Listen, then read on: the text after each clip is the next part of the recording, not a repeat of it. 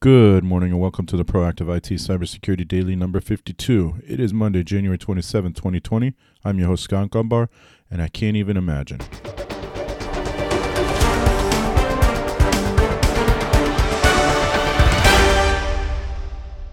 This podcast is brought to you by Nuage Tech, a client-focused and security-minded IT consultant based in Central Connecticut. You can visit us at nuagetech.com. That's NWAJ tech.com. Welcome to Monday's episode of the Proactive IT Cybersecurity Daily. I'm going to start off with the untimely death of Kobe Bryant in a helicopter crash yesterday. Yes, he was a sports legend, one of the greatest basketball players to ever play the game. But I'm going to look at it from a different perspective. And there were other people in the helicopter. It looks like there was 3 families in total, including Aaron Judge's former coach, who you may or may not know. I'm a big Yankees fan. But these fathers that were on the helicopter with their daughters and couldn't do anything to save their lives. And to me, that's heartbreaking because I couldn't imagine being in that position. So rest in peace to those families. It is tragic from that perspective, in my opinion. And it's heartbreaking to me. So, whatever you are, whatever you think, that's my perspective on it. So let's start with the news here. I got this over the weekend from CRN. SolarWinds RMM tool has open zero-day exploit, according to Huntress Labs. We've been working rapidly on a hotfix that will be made available imminently to help mitigate potential risk for our partners. As of January 24th, which was 3 days ago now, we know of no exploits related to this vulnerability. And that's according to SolarWinds Vice President Security Tim Brown. A zero-day vulnerability in SolarWinds MSP's remote monitoring and management tool in N-Central allowed security researchers to steal the administrative credentials of an account holder, according to Huntress Labs. With the help of Huntress Community, we've now validated that this exploit works as described, and we're able to retrieve the domain admin password for our partner stored with the product's agent and probe settings. Huntress Lab wrote in a blog post, "We are not aware of a patch for this issue yet, but we'll update this as soon as we learn otherwise." So, and then, it goes on to tell that story a little more. I did read somewhere that there was patches available. I don't use SolarWinds, and that is because I'm not a fan of their pricing model, or I should say lack of a model. They just seem to do whatever they want when it comes to pricing. But that's neither here nor there. There are people that love SolarWinds, and I did read in a forum that it was patched, so take that for what it's worth. And if you have SolarWinds, just make sure that you are updating your software. Forbes, again, not a normal source for us, but Forbes, average cost to recover from ransomware skyrockets to $84,000. So in early 2019, I created a little infographic, I guess you could say, that said it was $46,800. It is almost doubled. It is now $84,000 to recover from a ransomware attack. That combined with 16 days on average of downtime, so you have nothing to work with on average, 16 days. So that means some businesses experience more than 16 days.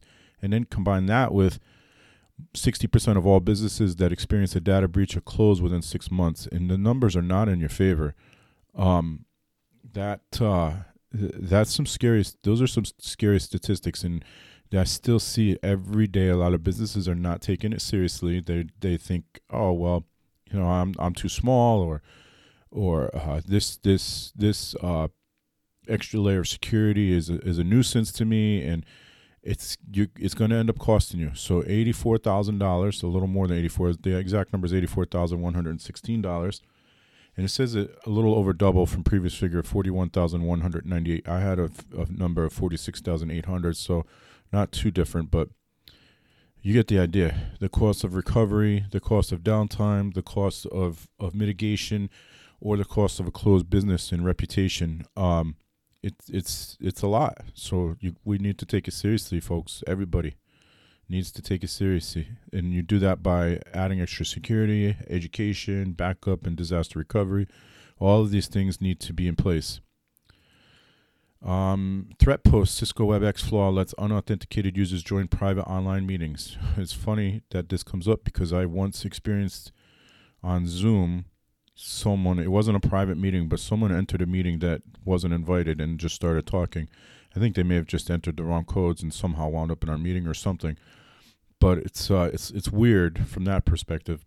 This is a flaw. The flaw could allow a remote unauthenticated attacker to enter a password-protected video conference meeting. So Cisco Systems has fixed a high-severity vulnerability in its popular WebEx video conferencing platform, which could let strangers barge in on a password-protected meeting. No authentication necessary. A remote attacker would not need to be authenticated to exploit the flaw. According to Cisco, all an attacker would need is the meeting ID in the WebEx mobile application for either iOS or Android. An unauthorized attendee could exploit this vulnerability by accessing a known meeting ID or meeting URL from the mobile device's web browser. The browser will then request to launch the device's WebEx mobile application, wrote Cisco in a Friday advisory. Next, the interloper can access the specific meeting via the mobile WebEx app, no password required. The vulnerability is due to unintended meeting information exposure and a specific meeting join flow from mobile applications, Cisco said. An unauthorized attendee could exploit this vulnerability by accessing a known meeting ID or meeting URL from the mobile device's web browser. So it doesn't sound like the likelihood of that happening was very high. So it is out there. You'll need to update your software. Affected are Cisco WebEx Meetings Suite sites and Cisco WebEx Meetings Online sites for versions earlier than 39.11.5 for the WebEx Meetings Online, and 40.1.3. I'm sorry. So the first one was for WebEx Meetings Suite, and then WebEx. The second one is for WebEx Meetings Online. Cisco fixed these vulnerabilities in versions 39.11.5 and 40.1.3, and later for Cisco WebEx Meetings Suite sites. So there is an update that you need to take care of. No user interaction is required for updating, according to Cisco. However, users can check that their Cisco WebEx platform is up to date by logging into the Cisco WebEx Meetings Suite site or Cisco WebEx Meetings Online site and navigating to downloads on the left side of the page. Next to the version information, hover over the circled I, check the value displayed next to the page of version. So make sure you have the latest version. So it doesn't sound like you need to do anything except verify that you do have the latest version. On Bleeping Computer, 10% of all Macs shared malware cocktail served. So sharing this because, again, like I mentioned last week with iOS, a lot of Mac users believe they are not possible targets for malware. As a matter of fact, that's how this article starts off. Many people think that malware only targets Windows and that Macs are safe. But a new report shows how a single Apple malware called Shlayer, that's Shlayer, has attacked over 10% of all Apple computers monitored by an antivirus company. Instead of distributing the Shlayer Trojan via phishing attacks or through other malware, the threat actors focus on trending events or popular shows and then build fake websites surrounding them. These websites have become so common that Kaspersky reports that 1 in 10 or 10% of Apple computers have been attacked by the Shlayer Trojan.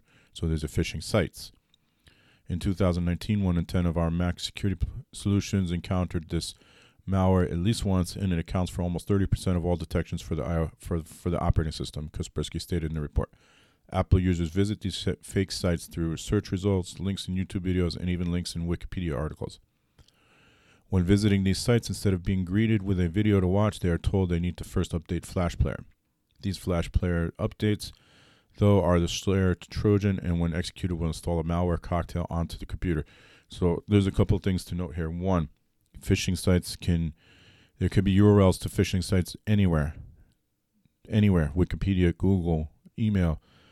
Number two, don't update Flash Player. You should not be using Flash Player. Nobody should be using Flash Player at this point. It is going to be, I believe this year, it's going to be no longer available, I believe, or no longer supported.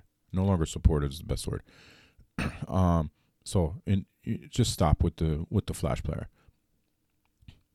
So how to protect yourself against Shlayer. Unfortunately, this operation is a global threat with victims throughout the world and lion's share being located in USA. To protect yourself, Apple users should install reliable antivirus software and perform good web surfing habits. When browsing the web, if any site states that you must install an update to watch video or perform an activity, immediately leave that site. These types of sites are almost always trying to push something unwanted on you. So do not try to update Flash Player, just move along. U.S. government agency hit with new Carrot Ball malware dropper. This is also on Bleeping Computer. A new malware called Carrot Ball, used as a second stage payload in the targeted attacks, was distributed in phishing email attachments delivered to U.S. government agency and non-U.S. foreign nationals professionally affiliated with the current activities in North Korea. Carrot Ball came in a Microsoft Word document acting as a lure for the target from a Russian email address. The topic was geopolitical relations issues regarding North Korea. Spear phishing from Russian emails. Researchers at Palo Alto Networks, Unit 42, analyzing a campaign between July and October 2019, noticed multiple malware families that are normally attributed to a threat group they refer to as Konai.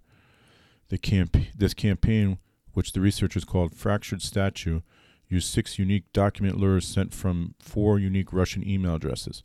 All files contain malware that downloaded and installed Syscon, a full-featured remote access Trojan that relies on the file transfer protocol to communicate with the command and control server. Only one of the documents had Carrot Ball, while all others delivered the Carrot Ball dropper, first discovered in December 2017 attack against a British government agency. So it looks like it's Carrot Ball dropper looks for government agencies overall. It does not say which government agency this was, so I'm not sure. It does not say here.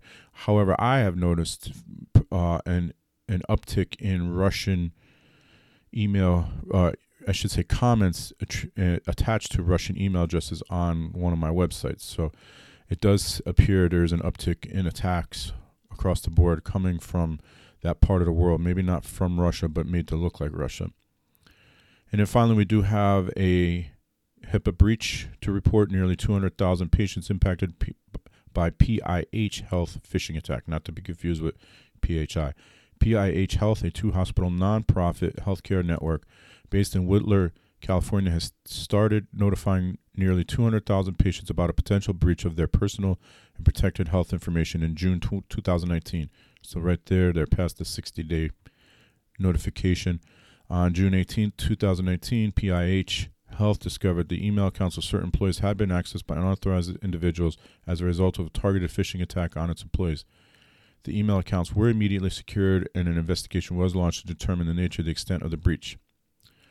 The PIH Health engaged leading cybersecurity experts to assist with the investigation and was notified on October 2019 that the email accounts were subject to unauthorized access between June 11th and June 18, 2019. The email accounts were then reviewed by the same cybersecurity experts to determine whether they contain any patient information. The review was completed on November 12, 2019. PIH Health then attempted to obtain up-to-date contact information for current and former patients affected by breach. Notifications were sent by mail to those individuals on January 10, 2020. The phishing attack has been reported to the Department of Health and Human Services, Office of Civil Rights. The summary on OCR Breach Portal indicates 199,548 patients were potentially affected by the attack. Patients have been advised to monitor their account statements and report any suspected fraudulent account activity. Patients have also been offered complimentary credit monitoring and identity theft protection services through Kroll for 12 months. The privacy and protection of private information is a top priority for PIH Health, wrote PIH Health in its substitute breach notification. PIH Health deeply regrets any inconvenience or concern this incident may cause. So, standard press release statement there. My concern is this happened in June. They did not notify anybody until January, so that's 6 months.